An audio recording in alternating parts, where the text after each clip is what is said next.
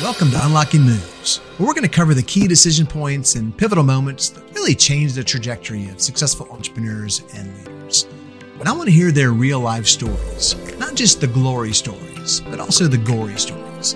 Because as I like to say, the bigger the shit show, the bigger the lesson.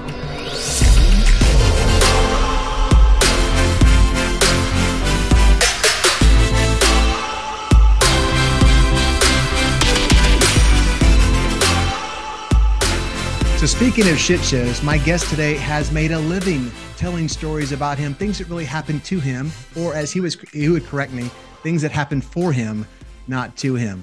So Erik Qualman, I like to hit my guests up with a fairly off-the-wall question or comment to start off our episode, just to throw you off balance a little bit.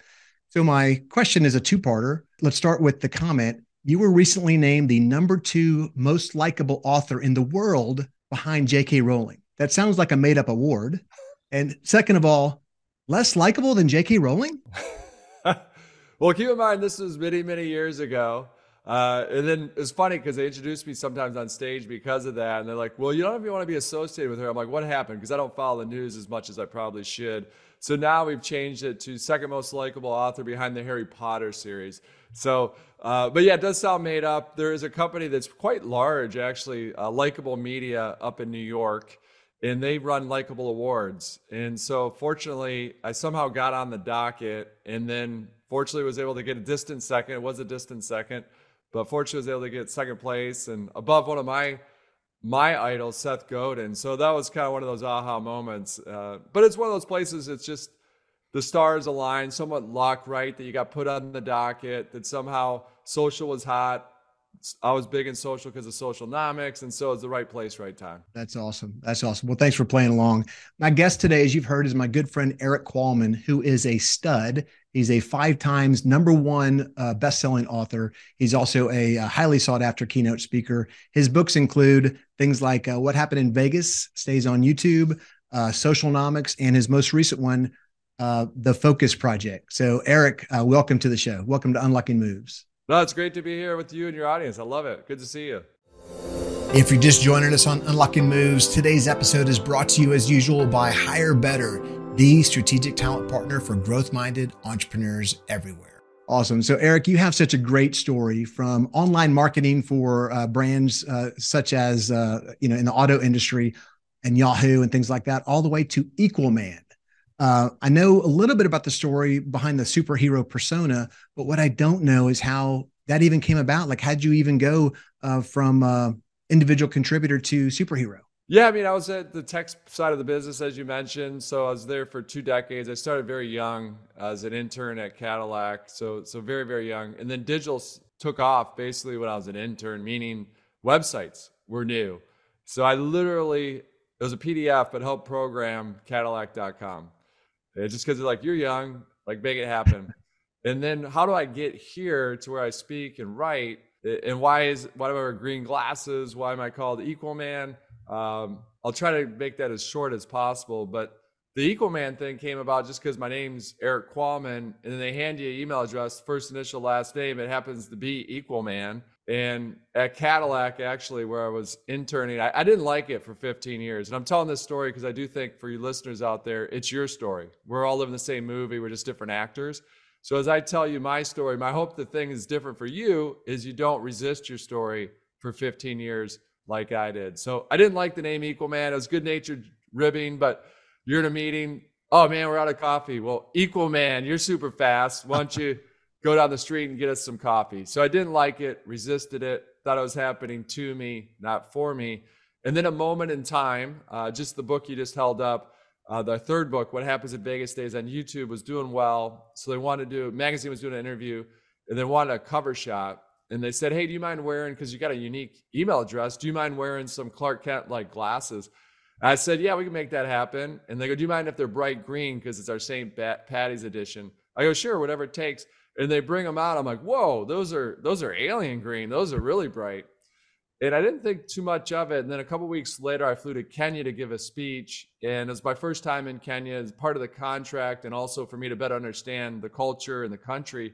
The night before, I was going to a rescue shelter to adopt a baby cheetah. Not to take home, obviously, my wife would kill me, but just to to support the shelter. And on the ride over, the woman that was kind of my handler for that week looked at me and said, hey, you know, Usain Bolt, the Olympic sprinter, was here 2 days ago, and he adopted from the same litter that you're going to adopt from. We filmed him, and we'd love to film you, marry the footage together so we can raise more awareness for the shelter. I'm like, great, yeah, whatever, let's do it. And she goes, but obviously when we're filming, we want to make sure you're wearing your bright glasses. And I wasn't where I looked at her and I go, oh, I don't wear those around all the time. That'd be very uncomfortable. People be staring at me. I don't wear bright green glasses around all the time. And the look of disappointment on her face just told me everything I needed to know. It's like, I never wanted to see that look again. And I realized, wait, if I can help one person by wearing these green glasses, that it's worth walking in that discomfort. It's time for me to step into becoming Equalman. And I know I love this show because it's all about what are some of those moments. And when I stepped into that story, at first you'd like to say, oh, business just started rolling in. Actually, business was hurt because at the time, everyone wore suits, literally wore a suit and tie on stage to speak. This isn't that long ago. This is probably 8 years ago. And so people were like, well, we're a bank. It's got to be serious. We can't have this guy with green glasses up there. But then slowly but surely, it actually started to help business. And now thousands of people will wear these in the audience at a time. So it becomes part of the brand, also more fun for the audience, and then you generate more revenue. So very long story, but it's one of those pivotal moments that I realized, don't do what I did. Don't resist it for 15 years. Kind of step into your story. It's uncomfortable at first, but long-term, it's the most comfortable place you can live. I love it. And I hope you have the green glasses concession at each of your places you speak. But here's what I heard, and I want to lean into this a little bit. You talked a little bit about being uncomfortable with this persona at first, and you ultimately leaned into it. I know you, and I know that you're humble. I know that was hard to do. Talk to me a little bit about that transition from being very uncomfortable to finally being, screw it, I'm Equalman. Yeah, I mean, it took honestly a couple of years. I'd kind of have them on my head, so I was sort of soft shoeing it a little bit. Getting in there, I wouldn't have them on all the time. I was only doing it if I was at a work-related thing. And then what really hit home is the community aspect. The superintendent at a school district in Texas reached out and said, hey, we'd love to give you a speech to kick off convocation. That's how they kick off their school year with all their bus drivers, school teachers, and people that work administration and teachers. And then we want to use the glasses the whole year as a symbol of kindness. We'll wear them maybe once a month.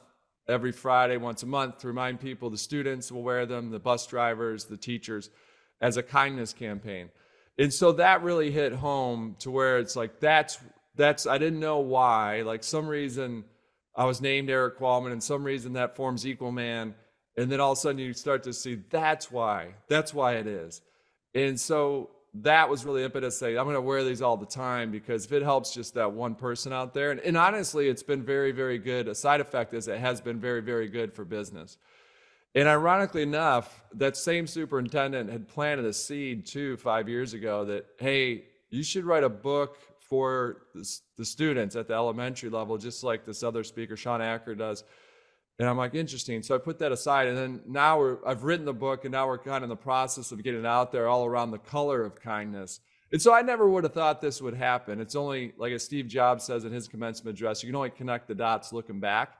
And so it's been a wild ride, but it was that moment in time when I was asked by that school district, and they wound up doing it for 3 years, is that, okay, that's why. Okay, so let's go deep into that. That's awesome. I love the fact that you leaned into that. I do have to ask this question that I know most inquiring minds are interested in learning. You've got 2 daughters. I honestly forget their ages, but are you Equalman at home, and do they give you crap when you show up with your glasses at home? I've been lucky. They haven't turned on me yet. They still like the glasses. They wear the glasses. They're very forgetful because they're both 11 and one's about to turn 13. But we've been going on a lot of trips this summer, which is beach time. Invariably, they forget or lose their sunglasses. And I always carry a bunch because of what I do. And so they still think it's cool to wear the green glasses. I don't know how long that will last, but it hasn't hit that tipping point yet. Yeah, I've got a 22-year-old, a 20-year-old, and a 16-year-old. You have days, if not, maybe weeks left. That's awesome. Okay, I want to ask a question. I recently watched your commencement speech at Michigan State University, which is your alma mater, where you played basketball there. And you gave the speech about a month ago. You did it in front of, obviously, a very large audience, including your parents. I've got to ask you, how did that feel? That had to be awesome back in your own stomping grounds, giving the commencement speech. Talk to me about it. Yeah, no, it was surreal. I mean, first of all, leading up to it, one of the reasons they asked me to give it this year is because folks might remember, unfortunately, several months ago, there was a mass shooting on campus at Michigan State University. And so for the commencement, they needed it to be uplifting. And so they thought that my approach, how I approach things on stage, would be a good one to have. And so beyond honored, but it's very surreal. It was like circle of life moment, to where understanding that you're on stage in Breslin Center, where you mentioned I played basketball. And so it was so transformative for me that time. Like most of us, when you go to college, it's just a time that really transforms you. But to be in the same arena where I actually sat for my graduation and played basketball is just one of those circle of life moments. My parents are there, and then my Coach Izzo, is still there. So, and I didn't know this, I talked to him the day before, but the dean knew that he walked in because he had registered for his suite to be available. It's a big arena. There's about 11,000 people at this commencement address. And so he walked in. And so that was pretty cool that he walked in to hear it. And he never told me, that's so him, that he wouldn't tell me that he walked in or even tell me after that he was there. But the dean goes, yeah, Coach Izzo walked in while you were talking. So it's pretty cool. It's pretty cool to have my family there. It was great. That's so cool. It's so cool. I've got the feels just thinking about it. So in that speech, you give a couple of key takeaways, and I want to list the three key points, and then I want to get into some of the bullet points or some of the catchphrases. First one is be flawsome, be courageous, and be kind. Can you talk to me a little bit, maybe summarize the concept there? Yeah, so be flawsome is all about people don't love you because you're perfect. They love you because you're perfectly flawed. So it's really about going out there, doing your best, and you're going to fail, and you're going to have mistakes. The key is being flawsome. What it means as an individual and also as a business is that, whoops, I made a mistake or I failed. Second, here's what I'm doing to fix it. And then most importantly, actually follow through and fix it.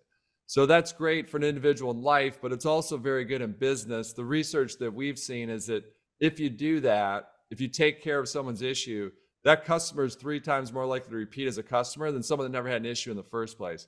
So it's really about having that empathy and that desire, but that's what it's all about. Be flawsome. People don't love you because you're perfect. They love you because you're perfectly flawed. And then being courageous, that just means stepping into your story. That it takes courage to step into your true self, to step into your story. What we're talking about before. Very uncomfortable at first, but it's the most comfortable place that you can live. And it's the greatest story ever told. It's your story. And then last but not least, it's all about, we always say at our company, have fun and be kind. That's it. Have fun, be kind. So step into that kindness. Kindness wins, and be kind. It's hard to do, but you'll stand above the rest when you're kind as much as possible. Again, flawsome, you're going to have days when things aren't going well. You're going to slip, but it's really about that long-term, that slope going up. It's a roller coaster ride, but it's really that slope continues to go up. I love it. The concept of flawsome. You could be the spokesperson for this podcast. I mean, it's exactly what we try to preach every day. And I love that you brought that home. One of the things that was, as we were preparing for the show with my producer, he noticed this scratch on my nose. And he said, Kurt, don't you have some concealer or something to hide that? I'm like, I'm on a freaking podcast with Erik Qualman talking about flaws. I'm not going to conceal it. And if he asks me, I'll tell him the story, which is a dumbass Kurt story, but I'll wait for him to ask a question. No, I want to hear it. What's going on? Let's go into that. Because I didn't notice it. I thought it was just your glasses were resting there.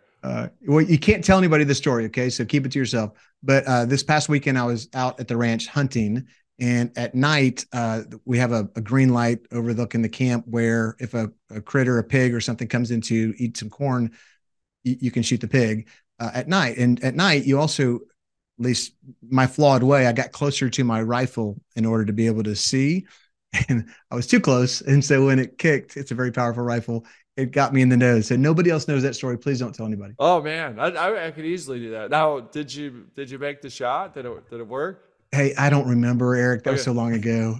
Okay. No, I missed a shot. One of the other things I loved about your commencement speech, you talked about when you were a student manager for the basketball team, and you talked about wanting to pursue your dream of being on the basketball team. And at first you didn't tell anybody about your dream. Then you started saying, you know what, I want to give this a shot. I've only got 2 years left. So you started talking about your dream Tell me a little bit about that because that very, very much resonated with me. Yeah, I mean, I think it's true of all of us is that we hold our dreams kind of tight because if we tell people, then we feel like if once I tell people, I might fail. And so if your dream in life is to be the best singer ever on the planet, but you don't tell anybody, then you never really failed because you didn't really tell anybody. So you still have in your mind that you could still be that singer, but you'll never become the greatest singer by not singing. So that's the irony of it. So I did the same thing. I was sitting there. I was cut from my basketball team as a junior in my high school. And so I love basketball. I loved it so much in eighth grade. That's my entrepreneurial start. I sold marigold seeds first, but then in eighth grade, I wrote a magazine called Swish Magazine. It's a pretty cool logo still. I'm pretty proud of the logo, but Swish Magazine. So my dream's to play college basketball. And then I'm the manager, which is the water boy, and I loved it. I love being part of the team. You're there more than the players. It's a bigger grind, honestly, than the players because there's more time. But I had that dream. It kind of whispers at you. It kept saying, "You can do it. You can do it." And I realized I needed to put on. I told the students in a commencement address that I go, "Hey, no offense. I know that a lot of you put on the freshman 15, but I put on intentionally the freshman 50. So I went from 160 pounds to 210. That was my main thing. I needed to put on strength and I saw it. I'd play against the players after practice. I go, man, I can make the team. Junior year probably could have made it, but I didn't have the guts. I hadn't told anybody. Still didn't have. I thought people would laugh at me. It was that moment against the wall when you wake up that summer and go, wait, I only have 1 year left. People always think they have eligibility. Once you start college, your eligibility starts, even if you're not playing. People don't know that. So once you start it, the clock starts ticking. So I have 1 year left. What's there to lose? So it took that moment to be, if you're back against the law, nothing to lose. So I started telling my brothers first, and they didn't laugh, which was good. They're like, you need to work out more. So they're kind of supporting you. Some people laugh, but most people didn't. And they're the ones that support you. But that was the key. Once it's out there, then it's not just you. You've got support staff cheering you on. And then also you try almost a little bit harder because you don't want to let them down. You're not just going to let yourself down. And then fortunately, I was still the manager, so I was doing all the manager work, but they were letting me try out for the months leading into the season. There's only one open spot because they only have 13 folks on the team, 13 players. And then I walked in, I remember it was in October, it was for media day, and there in the locker was 42, Jackie Robinson's number, 42 is there hanging, and there's my name on the locker, on my jersey for media day. And then everyone's just clapping because they knew I usually walked in at a certain time to do certain things. And so I was like, oh man, that's crazy. So it was one of those moments. And then they wound up giving me a scholarship actually. So I never would have thought that would happen, but it wouldn't have been possible without sharing the dreams. I think that for the listeners out there, I know you have a dream. I have dreams right now that I'm holding tight to the vest. So it's still a learned process, right? I've got some dreams deep in there that I haven't let out, but you got to let them out. And then when you do that, then you're going to get that support. And then now you're going to go for it. Man, I love it. It's so inspiring. Rudy's got nothing on you, my friend. That's an awesome story. One of the reasons it resonates with me is because, as you know, I wrote a book and I was probably a year into writing my book before I even told my family I was writing a book for the exact reason you just said. What if I fail? I'll look like a failure. And so, and I didn't have the guts. So thank you for, hopefully you've inspired. I know you've inspired others.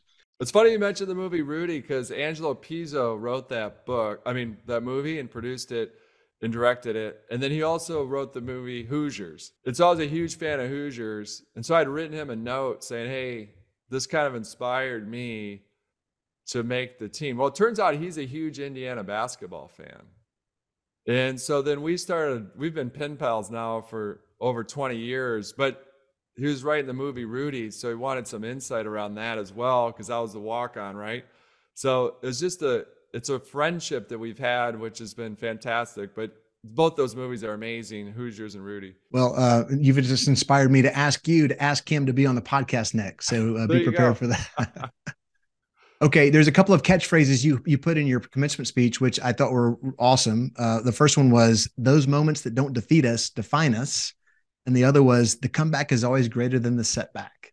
So I don't know if you've coined those terms, but I know they're pretty catchy. Yeah, I mean, I'm sure someone said that first one before, but when I was writing it, I was like, that just came in. Those moments that don't defeat us define us. I'm sure someone said that before. The second one, the comeback's always greater than setback. I actually had coffee with a friend of mine that lived across the hall. I actually went to high school with her. And then when we went to Michigan State, ironically, she was on the sister floor. And so we've been friends since we're actually in first grade together. So it's kind of crazy. So grabbed coffee with her. And then I was telling her what I was going to go over. And she goes, she gets credit, Kelly McCann, for the comeback is always greater than the setback. Oh, that's awesome. We'll put that in the show notes for sure. We'll help you get that word out there, and we'll get credit to your friend. So speaking of my book, Who's Your Mike? So as you know, I wrote a book called Who's Your Mike? A no bullshit guide to the people you'll meet on your entrepreneurial journey. Each chapter is a different character or archetype of one of these employee types. I'd love from you, like, what was your favorite character from the book? I know you're quoted in the book, which is awesome. Thank you for allowing me to do that. So characters like Mike, who's the title character, you've outgrown. Harry the hustler, you've overpromoted. Pipeline Paul, the big swinging full of crap, airbag. Which one resonates with you the most? I mean, you have Bounce Around Betty. I always like Pipeline Paul because, like, that person. Like, Pipeline Paul's there. And I love the book because, like you said, I mean, the whole purpose of it is at some point you grow to 20 million in revenue. The people that got you there might not take you to the next level, which is very difficult because they're so loyal, and so it's very tricky when you get to those spots. And you've lived it. I've lived it in organizations like Yahoo. I remember people crying when we got rid of the founders because they needed a different CEO to come in to take it to the next level. And so it's a great book, and I love that it's for those that don't like business. This is the book for those that don't like business books. That's good. Well, awesome. Well, I appreciate that. At some point I'll ask you any new characters I should add based on your journey. Actually, maybe I'll ask you now. Any come to mind? Shiny object Sarah. Shiny object Sarah would come to mind. Like, they're going after the next shiny object. Oh, crypto, let's grab that. Oh, AI, let's go 100% on AI. All shiny right. Object Sarah's out there. I love it. No, just finish what we're working on. We don't need new ideas. Like, execute the ones we have, and then we'll go to that one. Hey, I'm a shiny object guy, man. So I've already started writing the new book called Shiny Object Sarah. Hey, so Erik, we're at the point of the show where I want to talk about your unlocking move. And we've talked a little bit about one of them, but it's that key pivotal moment, maybe a couple of moments or decision points that really change your trajectory. Are there anything you'd like to make sure you touch on? Gosh, I mean, there's so many over the course of your journey. That's why I love the show. Obviously, we talked about one, like having the guts to tell people I want to try out for the basketball team. Now, the big thing there is you make Michigan State. We're #1 in the country my freshman year, ranked. I mean, it's a program that's top 10 traditionally. And so what that taught me was that if you can dream it, you can do it. And so any hard moment after that, I could always recall that and go, wait, if I could do that, then I can do this. And a lot of people get out of school, I was the same. You get out, you don't know what you're doing. You have those moments that are kind of dark. Like, what am I doing with my life? I was just traveling with the basketball team. Now I'm in the red eating Big Macs. I don't have any money. I'm eating just pasta all the time because I don't have any cash. Like, what am I doing? So that was a big moment because I always reflect back. Like, if I could do that, I can do anything. Another big moment was just like you mentioned. So when I wrote Socialnomics, that was a big moment, but really a critical point, a pivotal point was I did a video that went massively viral. And so that was Social Media Revolution, just all this animation. And so most people kicked off their meetings with that. So that's way more popular than the book itself. They're like, who did that video? And the biggest key point there was I was getting pushback from the publisher because I go, well, this video is going to really help sell the book. And they go, but you don't mention the book in the video. And I go, and you don't mention yourself in the video. I go, that's the point. The point of the video is to be a useful tool for other people out there. They go, that's not going to work. Whatever. I go, did you read the book? Like, did you read Socialnomics? Because that's the whole point of the book, that it's not about you. It's about letting other people take your work and push it out there. And so fortunately, I had the conviction when a lot of smart people that have been in the industry longer than I am just said, no, my gut says, I don't want to mention the book. I don't want to mention myself per se in this video. Let's make this a useful tool for people that need it. And so that was a critical moment to, I guess, I think you need to listen to people, and I always do, take it in, but also go with what you think you can live with. And so funny enough, the What Happens in Vegas Stays on YouTube book, that's the subtitle I wanted for Socialnomics, but they said, no, it needs to be more businessy. And so I go, no, I think that title, people are going to like it. So eventually I was able to do it 3 books later. But it's also try to listen, but also try to go with what your gut's telling you as well. I love it. What you just told me was the experts aren't always right. And you trust your gut, especially if you're trying to disrupt things and do things different. So that's a key takeaway for me. I always say on stage, pioneers get pushback. If you weren't getting pushback, if it was easy, it would be done. So pioneers get pushback to signal you're pioneering. So it's super frustrating in the moment. When I was younger, you kind of didn't understand that. But then as you get older, you're going to anticipate that pushback and go, I understand. This is kind of crazy, guys, but I think this is where we're going. And let me circle back in a week. And so we go over it again, because I get it. I just sprung this on you, but we'll come back. I think this is where the world's going. I like it. Pioneers get pushback. There's a fine line between shiny object Sarah and sticking to your gut because you're doing something new and unique. So I appreciate the nuance there. So Erik, I like to consider myself the listener's advocate. What would I want to find out about Erik if I've got him one-on-one in this call? I had a question teed up, which I'll still ask you, but you've given me a new one. Give me one of those dreams that you've got locked into your head that you haven't told anybody. Gosh, one of those dreams locked in there.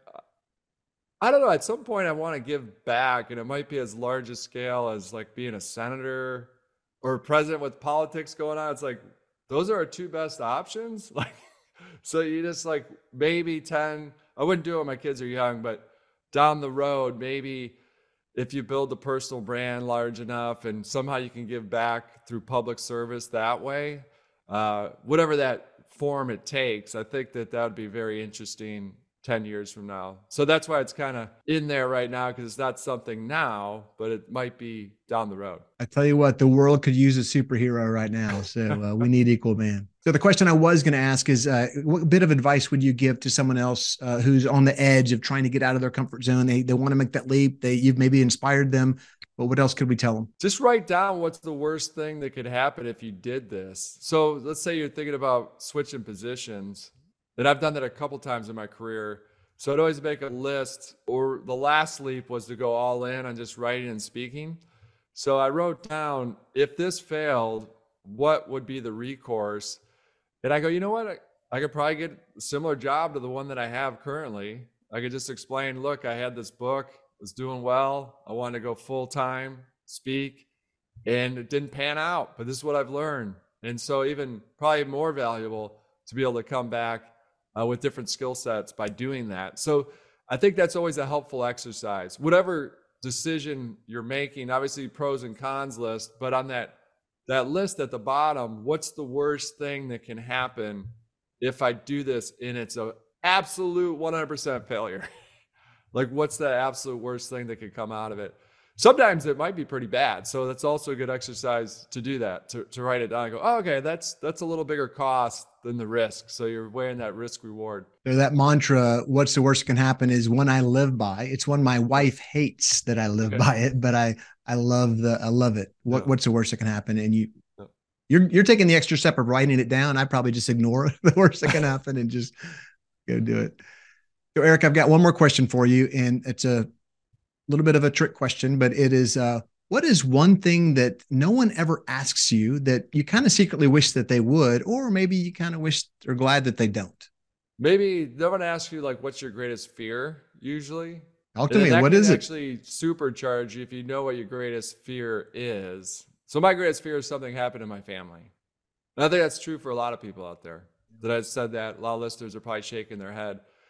And so it helps you in the sense that when you're having a bad day, you can go to that and go, what, this isn't that big a deal. Like, whatever that might be. And you get upset about little things sometimes. You're like, wait, I asked for this to not have cheese on it, and it brought out with cheese. And you're like, the big picture, when you go to that biggest fear, very minor. Right. Or audio check. The mic wasn't work when I'm on stage. You got one job for the mic to work. Mic doesn't work. Very easy to get upset, especially since it might be the 5th time in the last 5 years the mic didn't work at different events, that you could get upset pretty quick, and you see people do that. But if you can go to that place where it's like, you know what? That's very minor inconvenience. And I'm not going to remember this a couple of years from now. Man, that's great advice right there. Man, I love it. So Erik, on where else can we find out about you or Equalman? I'm easy to find. I'm just Equalman across the board. So feel free to send me an email. It's equalman@equalman.com. The website's equalman.com. So very, very simple to find. Yeah, feel free. I love when people reach out. If I can help in any way, please do. Awesome. Erik, on that note, we're going to wrap this puppy up. Please go like and subscribe on YouTube or wherever you consume your podcasts, Spotify, Apple Podcasts, whatever. And Erik, thank you so much for joining me today. I hope you know that you're an inspiration to millions, and I know you don't take that lightly or take it for granted. Thank you. No, thanks for having me on. And I think there's a metaphor with the scope on your rifle that if you get too close, that can blur your vision. You know, there's something there. I think there's something there, like a story-wise. Hey, ask your friend Kelly to come up with a catchphrase for it. No, yeah, she's fantastic. She's amazing. So it's great. All right, Erik, thanks so much for joining me, man. If you're an entrepreneur and you think you might have outgrown a member of your team, or maybe you've got a mic, as we talked about in Who's Your Mic, check out this quiz at who'syourmic.com/quiz. That's who'syourmic.com/quiz.